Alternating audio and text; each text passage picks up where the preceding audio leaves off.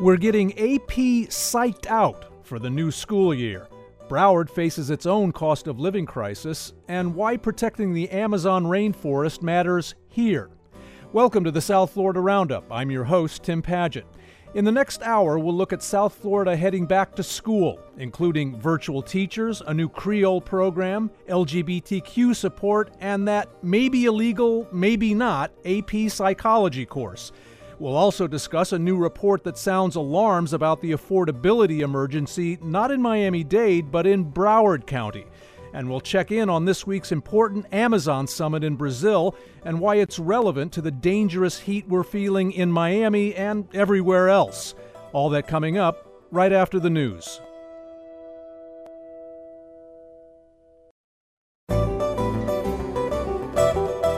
I'm Tim Padgett. Welcome to the South Florida Roundup on WLRN. Bienvenidos, bienveni, benvindo. If it feels like summer vacation ends earlier and earlier these days, you're right. The new school year started yesterday in Palm Beach and Monroe counties. It starts next Thursday in Miami-Dade. Broward students head back to class on August 21st. Reading and writing is hardly the only issue kids, teachers, parents, and administrators are dealing with, however. Down in the Keys, for example, an acute teacher shortage has forced schools to embark on a controversial new virtual instructor project. But because this is Culture War Florida, the biggest controversies are less educational and more political. Chief among them has been whether schools under the state's so-called Don't Say Gay law could teach a popular AP psychology course that, well, dares to say gay.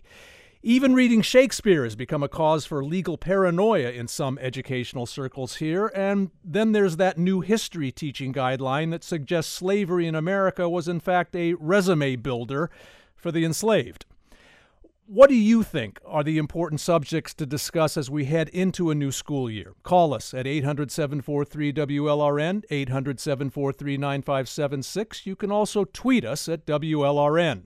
Joining me here in the studio is WLRN's education reporter, Kate Payne. Also with us is Anna Fusco. She's the president of the Broward Teachers Union.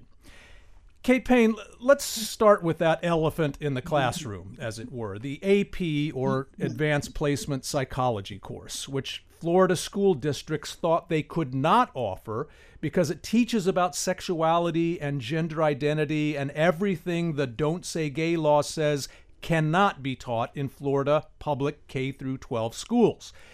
Then suddenly in the past week or so, we've heard the state say it's okay to offer it. What changed, and did the state essentially cave on this issue?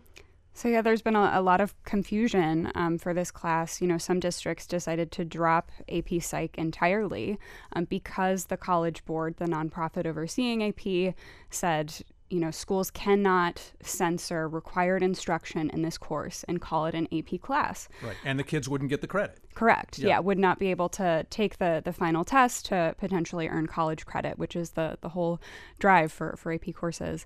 Mm-hmm. But with the Department of Education, you know, putting out this guidance that, you know, these lessons, instruction on how sex and gender can influence socialization and other aspects of development, you know, the department now says that can be taught consistent with Florida law.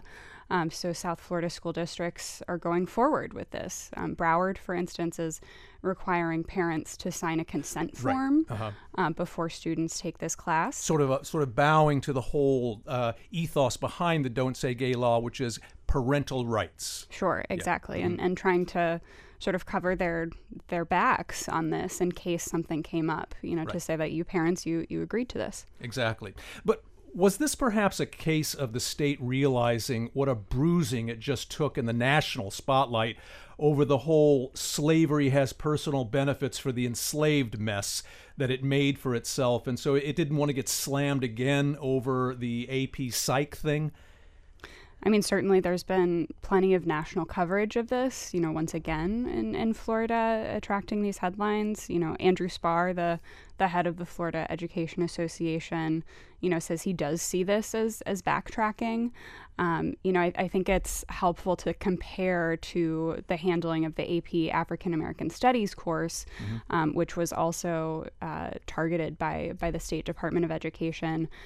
With that course, as a pilot project, still in the early phases of development, and the AP College Board did make changes ultimately to that curriculum. Whereas with AP Psych, the College Board said, we're not changing this. This instruction has been in this class for the 30 years that this course has existed.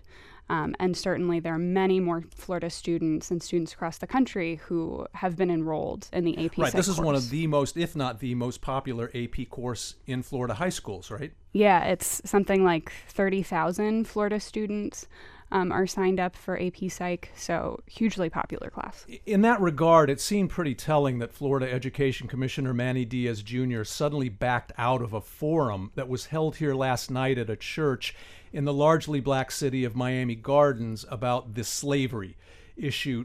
Do you think it's beginning to dawn on Florida Governor Ron DeSantis and his administration that this crackdown on teaching about minority and LGBTQ people in schools here isn't playing too well with the rest of the country? I mean, for Governor DeSantis, it's hard to see him and his administration backing down from this. He certainly has made, the culture wars his political identity as he's going out and campaigning across the country. For the presidency, right? For the presidency. Mm-hmm. There's been plenty of coverage of the changes he's making on his campaign, the way that he's flagging in some polls at this point. But I do think the governor is quite calculated in his media coverage and how he approaches some of these issues. And as far as, the popularity of this, I mean, Republican states across the country have taken up, what could be called Florida model legislation. Yeah. Florida's hardly alone, right? Mm-hmm. Anna Fusco, as an educator, you're a former elementary teacher. Remind us why the College Board, which, as Kate pointed out, created the AP Psych course, insisted that the sexuality content must be included in order for students to receive the credit. And why did the state originally say that content was prohibited? Well, the state originally said it was prohibited because, there's pieces in state statute and law that was put in favor of certain parental rights. They don't take into account that it's only a select minority that want a certain thing done in our public education system. They seem to forget that, it is for hundreds of thousands of students across the state of Florida that are entitled to a free public education, and they are choosing to go into the public education, and they have their rights. And we have a little small minority that feel only their rights matter. And then we have a governor who is creating culture wars, which entail, I think he wants a civil war, actually, amongst people in the state of Florida and trying to bring it out across the country. And I think that there is pressures around the country that are showing that this isn't going to fly outside of Florida. And I agree with Kate. I don't think he's going to back down, but I think eventually he's going to be shut down. Right, but talking but talking educationally about the AP Psych course, why would the College Board insist as an educational matter that the sexuality content must be included in the course in order, as I said, for students to receive the credit? Because a group of educators created it knowing in the past 30 years that it's been implemented, that there is educational benefits from it, and it's not indoctrinating children. Mm-hmm. And I'm glad that they stood their ground, because a lot of people want to back down, as some of our districts did, canceled the course.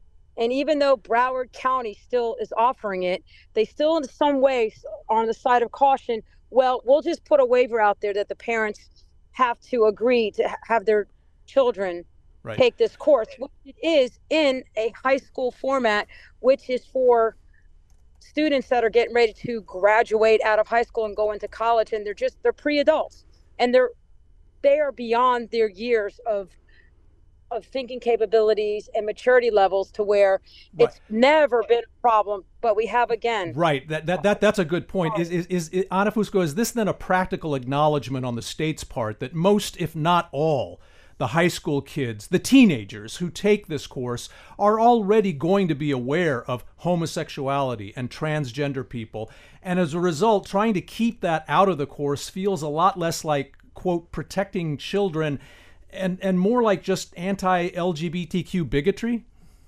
That you hit the nail on the head. That's all this is about. Our students, I'm a 30-year plus educator, and I've taught all levels in my last 15 years in the classroom. We're elementary level. And as years have gone on, I've seen the maturity level and the cognitive level and the distinct capabilities of our young children are so much years beyond than when I was a child and raising my own son and so forth. I mean, everything plays a role in our students' cognitive levels and our children's cognitive levels, not just in school. It starts first at home with the parents, and then look at how social media and the wide variety of everything that is out there in the public besides public education, and the teacher itself in the classroom is there for one sole purpose of loving, nurturing, and teaching content and standards that is written by the state. Right, and Ana Fusco, speaking of the teachers, since you're head of the Broward Teachers Union, we're also hearing teachers, especially here in South Florida, say they want their unions to be ready to stand up for them more forcefully in the legal arena should their teaching possibly violate new state laws like Don't Say Gay. Are you and the teacher unions prepared for that fight? We are standing up, and I believe that one of the reasons why the pushback came was because of the Florida Education Association, and all of the locals in Florida have stood up and said that we cannot continue to happen. That was the reason why we had the forum last night in Miami Gardens.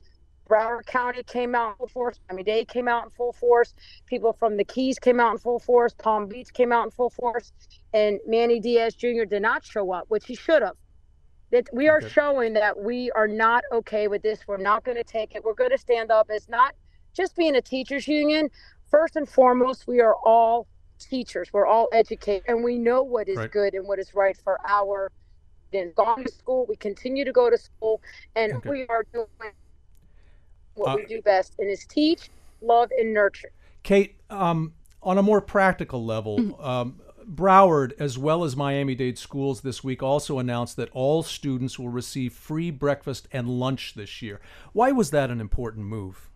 Well, there are so many students who desperately need to be fed. I mean, there are, across South Florida, a lot of families in need, and school for a long time has been the place where they get basic nutrition. This is through something called the Community Eligibility Provision in Broward, being able to provide free breakfast and lunch at no cost because so many of the students qualify based on their family's low socioeconomic status. Speaks to the cost of living crisis in South Florida. I'm Tim Padgett. You're listening to the South Florida Roundup on WLRN. We're talking about the new school year in South Florida and the issues swirling around it. Call us at 800-743-WLRN, 800-743-9576, or tweet us at WLRN. Kate Payne, let's move south to Monroe County in the Keys, where a teacher shortage is forcing a new so-called virtual teacher program. Can you tell us more about that? Yeah, so the district is piloting this virtual teacher program. Superintendent Teresa Axford announced, they'll be working with a company called Elevate K-12, and basically this is because the teacher shortage is so acute there in the Keys that they're running out of options of how to have a certified teacher in front of kids. So this is, a virtual teacher who will be video calling in to the classroom, and then there will be a teacher's aide, an assistant, who's physically there in the classroom with students. But are parents worried about the possible negative effects on teaching quality in a project like this? I mean, these are, the really difficult decisions that districts are having to make. For Superintendent Axford, she said the priority was getting certified teachers in front of classrooms. And we know across the state, with the teacher shortage, schools are having to move in teachers who are not certified for the class that they're taking. So that's the push and pull. But for parents in the Keys, if this is one of your students' classes, please reach out to me. We'd love to hear more. But Ana Fusco, Monroe County is not the only place in South Florida where we're seeing teacher shortages on the horizon, correct? Oh, no, teacher shortages are happening all across the state of Florida, all across the country.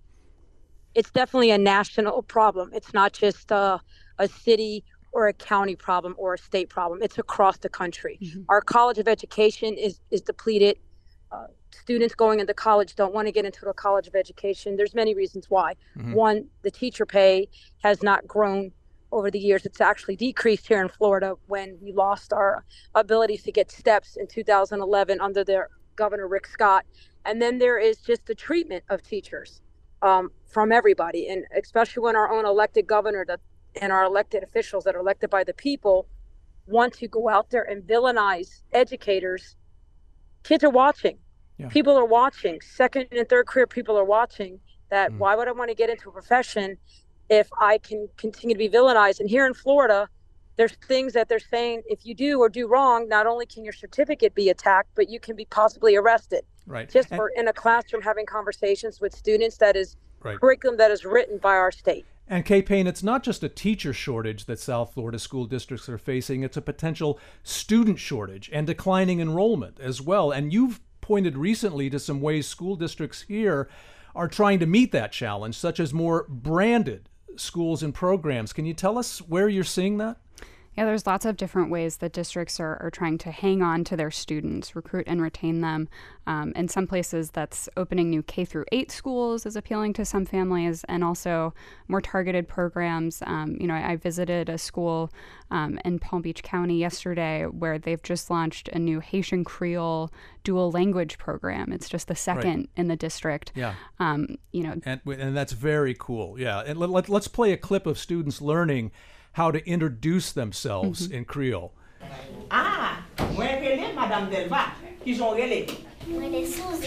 Suzy, c'est très bien. Nous tendez Jean Suzy dit, moi relais Suzy. Moi relais Madame Delva, qui j'ont relais. I'm Dr. Michel. Moi relais Michel, ou ka dit ça? Moi relais Michel, dis-le pour moi. Moi relais Michel, ou dis-le? C'est très bien. Bon moi Michel. Moi relais Madame Delva, qui j'ont relais.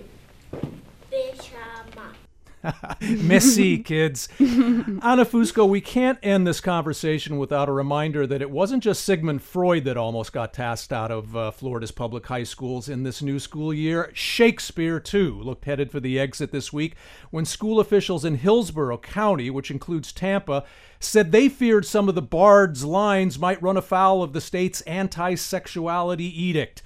The state quickly said, no, it's okay to teach Shakespeare, but is the point here really that paranoia, the chilling effect that the state's new laws are creating in South Florida schools?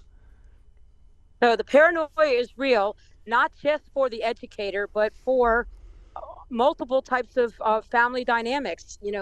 Kids and families alike all have their own individualities and have their own particular rights. And again, I'm going to state this, that there's a particular small group that feel only their parental rights matter, and they want to impose their, certain religion and certain way they live their life on everyone else, when others are not doing that. They just want to, be productive citizens in society, have the enrichment of a public education, and enjoying just a good quality of life. And when all we're seeing is this culture war being imposed, and Ana, I'm sorry for time. We'll have to leave it there. I apologize. Ana Fusco is president of the Broward Teachers Union. Kate Payne covers education for WLRN. Thanks very much to you both. Thanks. Still to come, is living in Broward County now as unaffordable as living in Miami-Dade? This is the South Florida Roundup on WLRN.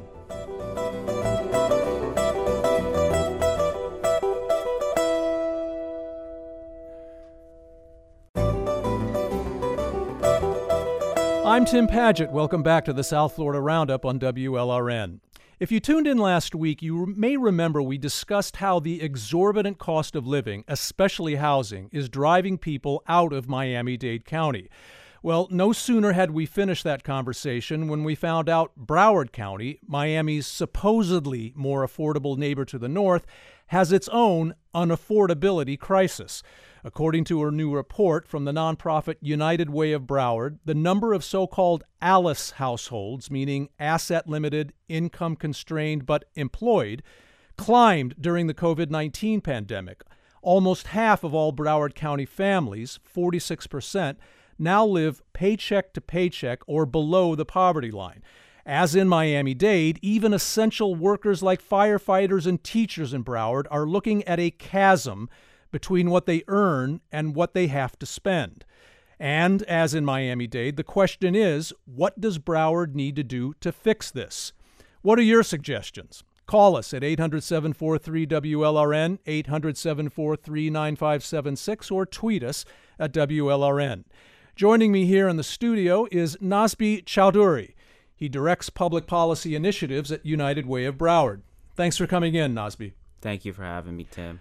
Nazbi, is it fair to say that because we're so focused on Miami's cost of living crisis these days, we've sort of fallen into a complacent mindset that Broward County must somehow be a more affordable place for people to live?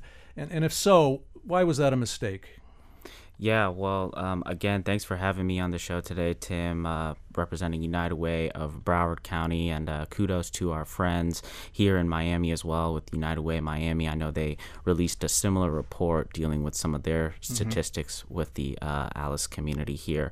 And I think it's fair to say that we definitely have a housing crisis nationally, as you know was reported in the last week's episode. When you talk about the median home sale price in Miami, I think the number that we came to, or that was reported, was over $600,000 for the median sale price, and that's fairly close to what it is in Broward, actually. Right. I wanted to ask you if that disparity was similar in Broward. Yeah, it is fairly similar. It's a little bit less than $600,000, so I think it comes around $585,000. The last time I looked at the data that the county most recently reported. And the median income then for a household in Broward is close to around $65,000. Okay, so we're looking at more or less the same disparity, and I think that kind of is surprising to a lot of people because they just think of Miami as being the place that has that kind of crisis and not Broward. What were the United Way's key findings about which living costs have become especially expensive in Broward and the gap between those costs and what most folks earn there? I mean, we've just mentioned housing, but I know there are others. Yeah, absolutely. So we refer to a term in the report known as the household survival budget. Right. And that basically includes your basic cost of living. So not only housing, but costs of childcare, costs of groceries, costs of transportation. If you don't have a vehicle, what that looks like for you on a month-to-month basis. Yeah, and let's point out, I mean, we often gripe about how bad public transportation is in Miami-Dade County. Not much better in Broward, is it? No.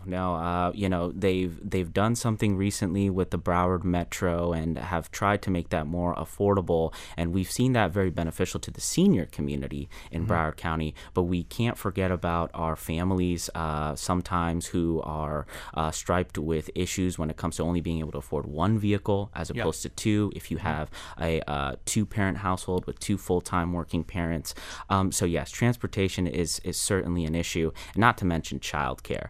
When we're looking at parents who are working full-time, in most cases even full-time salaried positions, the cost of childcare is astronomically high in the state of Florida. And I think, it's almost as close as coming into the conversation when we talk about the cost of housing and what the average rents are and the median sale price. That next conversation is certainly going to be about childcare and how that is forcing some parents to make the decision of, okay, do I want to perhaps stay at home and look after my kids rather than taking that job and working full time? Who are the people in Broward most affected by this crisis? Your report, for example, points out what the typical cashier in the county goes through just to make ends meet. Yeah, it's your essential workers. As I mentioned earlier in my interview with Gerard, we're looking at not only our cooks and our retail workers, but our waitresses. We're looking at teachers, our law enforcement, not to mention police officers and firefighters as well. Which we certainly want those individuals to have a place to call home, and to be sure that we can drive those individuals down to Broward, Miami-Dade, Palm Beach, when we talk about the Tri-County area as a whole here in South Florida. And we definitely don't want to fall into a situation where we're struggling to recruit those individuals to come to our county, as I'm sure was discussed earlier when we're talking about the teacher shortage. We could soon experience a similar shortage when we talk about some of those very significant roles within law enforcement. And I should mention, you mentioned Gerard. That's Gerard Albert III, our Broward County reporter, whom you talked with about this subject earlier this week. You found that just as in Miami-Dade, housing is the biggest millstone around families' necks in Broward. And as we pointed out earlier, here in Miami, we've got a median price of a single-family home now being more than 10 times higher than the median household income. We've just pointed out that gap is similar in Broward. So what do you feel Broward County is doing in terms of improving affordable housing to fix that situation, if anything? Absolutely. I think it really starts with sounding the alarm, right? Which our county has already done. Kudos to our county commission for bringing in Dr. Ned Murray, who you may be familiar with. He is the director of Florida International University's Metropolitan Center, and he conducted a housing needs assessment this past year in 2022, and that data has been made available countywide to really show you this is where our median sale price is for homes. This is what an average cost for a 1-bedroom, 1-bath looks like in Broward County. And these are the people that can't afford it. And when we talk about those numbers, that's close to 95% of our population that can't afford to own a home. Wow. Now, in terms of what they're doing, I think it really comes to, at first, when we talk about a lot of the affordable housing developments that you've seen to start to rise and start to fill up, there's an incredible amount of shortage of units that are available that are at fair market value. Right, but that data you point out, that provides sort of a affordable housing blueprint then that's helps a county navigate what it needs to do. Yes, and that data specifically reports to the number of shortage of units that are available that are affordable for families in Broward County. Right. So I think I have to give kudos to the county there when they look at okay, how can we increase the amount of units that exist, but then also a lot of our municipalities too are starting to come up with some unique solutions, whether that be emergency rental assistance to prevent eviction mitigations from increasing, because now post-pandemic we are seeing a rise in number of evictions that are being filed. Yeah, too. we're going to discuss the role the pandemic played here. I'm Tim Padgett. This is the South Florida Roundup on WLRN. We're talking about the unaffordability crisis, not in Miami-Dade County, but this time in Broward. Call us at 800-743-WLRN, 800-743-9576, or tweet us at WLRN. Nazmi, we use the phrase living paycheck to paycheck quite often in this conversation, but what does that really mean? Your report, for example, reminds us that it doesn't take much to trigger a financial crisis in the Alice households you talk about. Correct. And it really depends on the category you fall in. For example, if you are a senior living in Broward County and you suffer from accessibility issues, or, you find out that your medication is no longer fully covered by certain healthcare plans, you have to make the decision on whether or not you are going to pay the full price out of pocket for that medication, or pay the full price for your monthly bus pass that you need to have in order to get to where you need to go for doctor's appointments and other appointments across the county. If you're a single parent household, and let's say your car breaks down or your battery dies, you have to make the decision on whether or not you want to spend the money out of pocket to pay for that car to get fixed so you can go to work, or do you pay that cost towards childcare, so that so now you're having to juggle between some hard choices here. So that's what that looks like. One emergency can put an individual or a household down that ALICE threshold. Now, one of the things your report emphasizes is that this problem became much more acute during the pandemic. Mm-hmm. Why?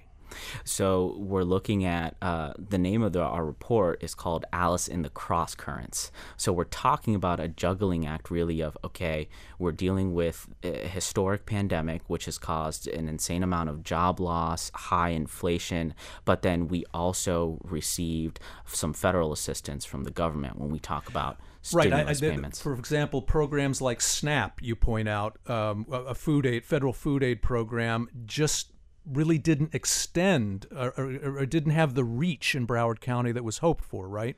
Well, not only just SNAP, but I mean, when we talk about other programs, like for example, such as stimulus payments, the child tax credit that was temporarily expanded, the earned income tax credit, unemployment assistance, which we saw a large increase here in Florida for us, particularly in the South Florida area. Those programs as well, they just kept families afloat. Without them, the data shows that they would have severely drowned and have further gone deeper into the ALICE threshold. But yes, those programs just barely kept families on their feet to get through the pandemic. And now, as we see them no longer being implemented and no longer being available, the data only shows and says that we can tend to increase a number of ALICE households and families. We need to point out that the new United Way ALICE report sounds the alarm, not just for Broward County, but Florida in general. In fact, it said 45% of Florida households had income under the, quote, ALICE threshold of family survival, which is only 1 point better than the 46% that it is at the level in Broward. Did it surprise you that the rest of Florida is feeling the squeeze as badly as we are here in South Florida? I don't think it surprises myself nor anybody that is familiar with this data or within our United Way network. I mean, this is work that we've been doing and data that we've been collecting for over a decade. And when we look at the most recent report in 2019 that was released, the numbers are a little bit better, and as we've gone through this pandemic and now we're out of this pandemic and we're analyzing that point in time data in 2021 and 2022, we've realized that they've increased a little bit, and it, as I just mentioned, could have been a little bit worse if not for that pandemic assistance. Now, speaking of Florida in general, the state legislature did pass a $700 million affordable housing bill this year, but is that enough, or is it just merely a good start, would we say? I would certainly say it's a great start. I think, that $700 million, what you're referring to as the Live Local Act, is certainly something that I hoped would have been passed a little bit while ago. But we're glad it's passed now, and that those additional dollars will be used not only to increase the amount of rental units across the state of Florida, but also increase the incentives and the availability for home ownership as well. Now, your report, for example, directs people to an Alice in Action webpage about programs, practices, and policies to improve affordability. At least in Broward County, what are the most important fixes the United Way recommends? I mean, we've already talked about how to improve the housing affordability crisis, but what about other ways to just make life more affordable for people in Broward County? What are the big recommendations that webpage makes?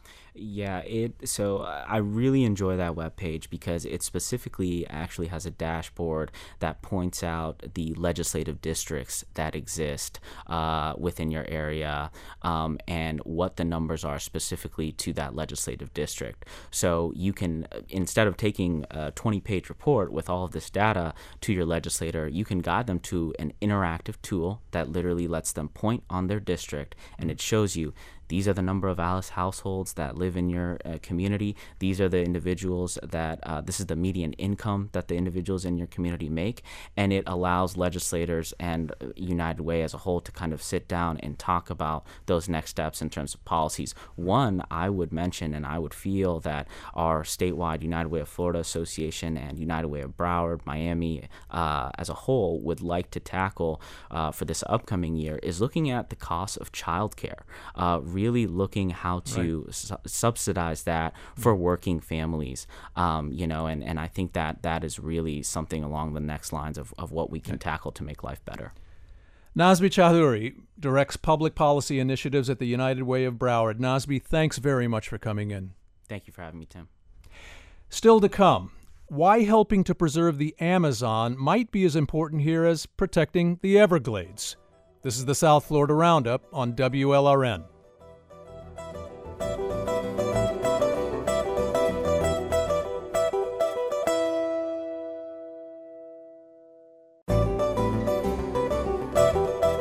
I'm Tim Paget. Welcome back to the South Florida Roundup on WLRN.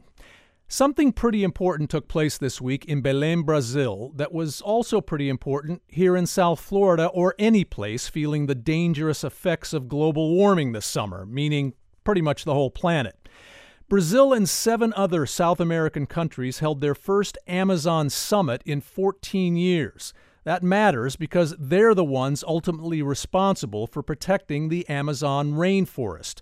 And that matters because the Amazon, the world's largest tropical rainforest, sucks up a huge chunk of that greenhouse gas, carbon dioxide, that's largely responsible for global warming.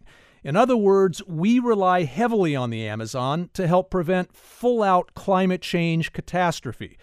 And because our own important ecosystem, the Everglades, is also a big carbon dioxide vacuum cleaner, we here perhaps ought to understand better than most folks the urgency of preserving the Amazon. Do you agree, or do you think the Amazon is a faraway concern that's not our concern? Call us at 800-743-WLRN, 800-743-9576, or tweet us at WLRN. Joining me now is Dr. Tracy Devine Guzman. She's a professor of Latin American and Global Indigenous Studies at the University of Miami and an expert on Brazil and the Amazon. She's also the author of the book Native and National in Brazil. Tracy, thanks very much for coming on. Thanks for having me, Tim. Tracy, the gathering in Brazil was a revival of sorts of the Amazon Cooperation Treaty Organization. That was started decades ago, but it's been essentially dormant, if not dead, for the past 14 years. How important is it that Brazil and these 7 other South American countries are bringing it back to life at this particular moment? It's absolutely critical that it's made it to the world stage through news outlets. I think part of the progress in this regard is symbolic. As you know, there were not key agreements made on deforestation, on petroleum, which are very disappointing, I think, to environmentalists and people who care about the environment worldwide. Right. No real goals were set at this summit, unfortunately, right? Unfortunately, they failed to make those goals. Yeah. Yes. So I'm sorry, I interrupted you. You were making another point about what they should have been doing? But however, to look at the glass half full, I think on the level of symbolism that it is extremely important that they convened at this moment and that President Lula has leveraged his influence in the region to get people at the table, even if they fell short of what one would hope would be aspirational goals in 2023 that would make sense for everyone, not only in the Amazon, but as you mentioned in your opening remarks, around the world, including in South Florida. The Amazon rainforest suffered some of its worst deforestation ever during right-wing Brazilian President Jair Bolsonaro's administration, which ended last year. Just how bad was it? 2020 was a devastating year for the Amazon. We were losing at that point a soccer field of rainforest per minute. Wow. Calculated over the year, that would be a country about the size of Portugal. And so those devastating effects are still being felt. Of course, in 2023, it's going to take a long time to recover from that devastation. Now, Bolsonaro's successor, whom you just mentioned earlier, Luis Inácio Lula da Silva, seems to be reversing the damage. Last month, there appears to have been 2/3 less Amazon deforestation than there was in July of 2022, last year. Lula has also set a target of 0 Amazon deforestation by the end of this decade. But what really has to be done, to your mind, not just by the Brazilian government, but governments around the world, including the U.S., to restore the Amazon rainforest to the global carbon dioxide eliminator it once was? And is that even possible? I think it actually is possible, but there has to be the political will to implement policies when they're made, and there has to be accountability for the governments that are putting these kinds of policies into place. Deforestation, of course, is a primary issue that needs to be met, not only by Brazil, but by the holders of tropical rainforests around the world. But I think just as important, if not more important than deforestation, we have to talk about reforestation. And we have to look at places around the world that have implemented reforestation successfully, and have to look at the sustainability of that reforestation over time, and not, pivot away from those places to make sure that those forests that have been instituted maintain their centrality to these plans. No. I'm really glad you brought that up, that aspect of it. Thank you. Now, you were in the Amazon last year near the city of Manaus. What was your impression of the state of things that you saw up close and personal? Of course, at that moment, we were on the cusp of the election, and so the rainforest was being kicked around as political fodder. Right. And competing interests, which are, of course, always economic development versus sustainability. Yeah. And the well-being of marginalized communities that are receiving the impact of deforestation at a much greater level than people, for example, in other parts of the country. The centrality of the Amazon to Brazilian politics, I think, comes to the fore at these political junctures. And unfortunately, I don't think there's a sustained, concentrated effort after summits like the one that just happened, after election season is over, when people go back, to the necessities of their own lives, understandably. Yeah. And so part of the challenge, I think, is maintaining the interest, excitement, education around these issues, and showing people what they have to gain and what they have to lose if people do not prioritize the well-being of the Amazon and of the natural world more generally. Yeah. And along those lines, how do we make more people outside the Amazon, whether it's here in Miami or in China, appreciate how important that rainforest is to prevent global warming from getting even worse than what we've experienced this summer? I mean, there is a case to be made, for example, that there's a relationship between the degradation of the Amazon and sea level rise on Miami Beach, is there not? Absolutely the case. As you mentioned, just like a lot of the environmental crises that we're facing nowadays, the impact of climate change, of sea level rise, of contamination doesn't necessarily respect national borders, right? Yeah. These are issues that transcend national borders. And so it, again, becomes a sticking point when we think about why these countries were unable to agree on a consensus with regard to deforestation. The issue of sovereignty comes up again and again. And so, those of us who follow these issues and who care about these issues need to remind those who govern us that climate change and sea level rise do not necessarily abide by the mandate of sovereignty, and that these issues are issues of humanity and of the natural world, and not necessarily of political entities. Right. Really. A new kind of globalization, yeah. I'm Tim Padgett. This is the South Florida Roundup on WLRN. We're talking about this week's Amazon Summit in Brazil and its importance here. Call us at 800-743-WLRN, 800-743-9576, or tweet us at WLRN. Tracy, you're an expert on the indigenous communities in Brazil, and they play a critical role in protecting the Amazon. Is Brazil and the rest of the world doing enough, though, to protect them? Violence against the Amazon's indigenous is at alarming levels these days, and I know, for example, there's some new legislation in Brazil that could be a big setback for their communities, correct? The state of indigenous well-being during the Bolsonaro regime was devastating, and the legacies of that devastation, will continue on in many ways.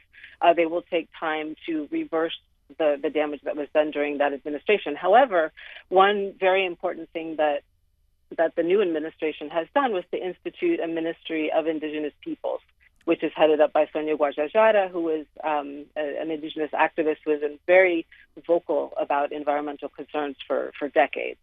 And so the demarcation of indigenous lands has been at the forefront of indigenous demands in Brazil and elsewhere in South America over the last 30 years. It's very well documented that the carbon loss inside indigenous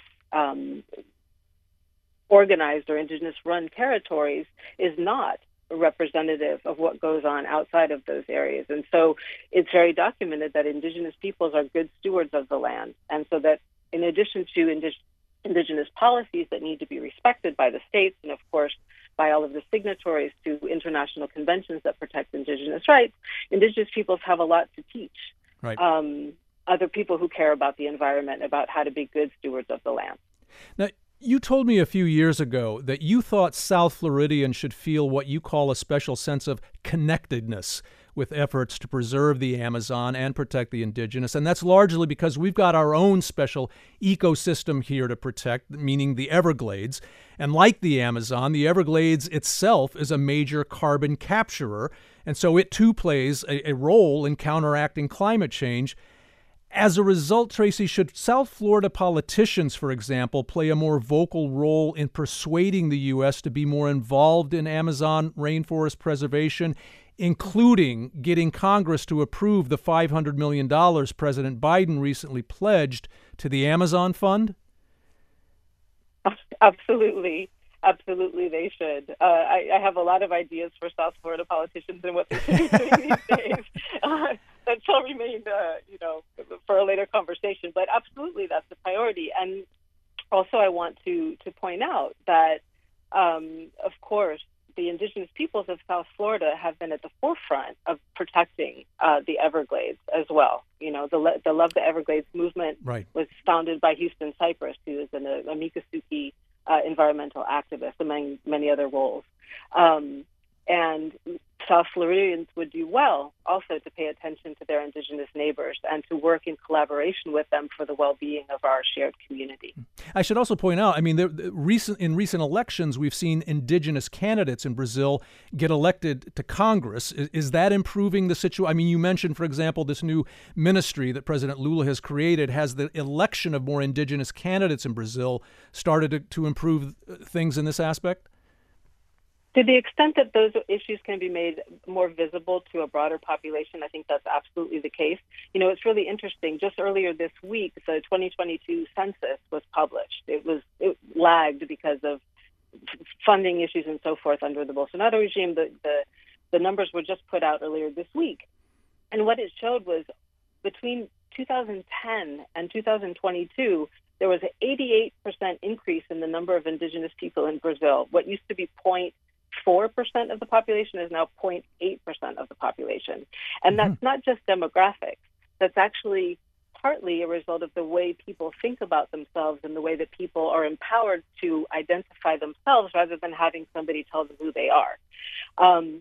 And so to the extent that indigenous people have a position of more visibility and respect in public discourse in Brazil, I think there's an increased likelihood of identifying in that way, which has a net positive influence for environmental issues. Tracy Devine Guzman is a Latin America and Indigenous Studies professor and a Brazil and Amazon expert at the University of Miami. Tracy, obrigado como sempre. Obrigada, Tim. Boa tarde. Finally on the roundup, there's one team left from the Americas in the Women's Soccer World Cup being played in Australia and New Zealand. And no, that team is not the U.S., it's not Brazil, it's, well, take a listen. Viene linda, engancha linda, le pega, gol de Colombia, gol de Colombia, gol de Colombia.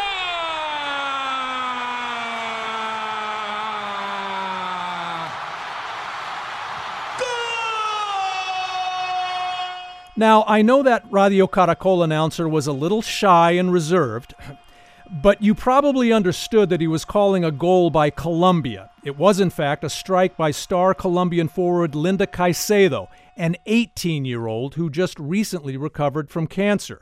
That goal helped Colombia knock out Germany, the number 2 ranked team in the world. Now Colombia has advanced to the World Cup's quarterfinals. The Colombians, known as Las Cafeteras, will play number 4 ranked England tomorrow at 6:30 a.m. Eastern Time. But as I said, they've already shown they can beat number 2.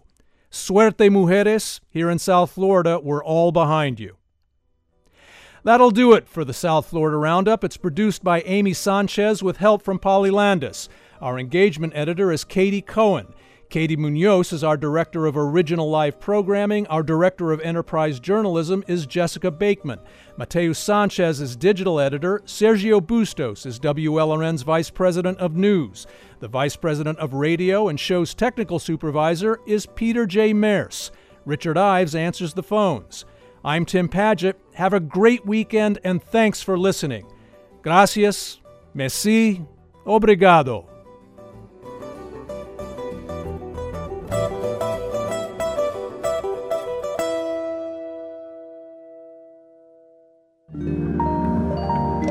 WLRN Public Media.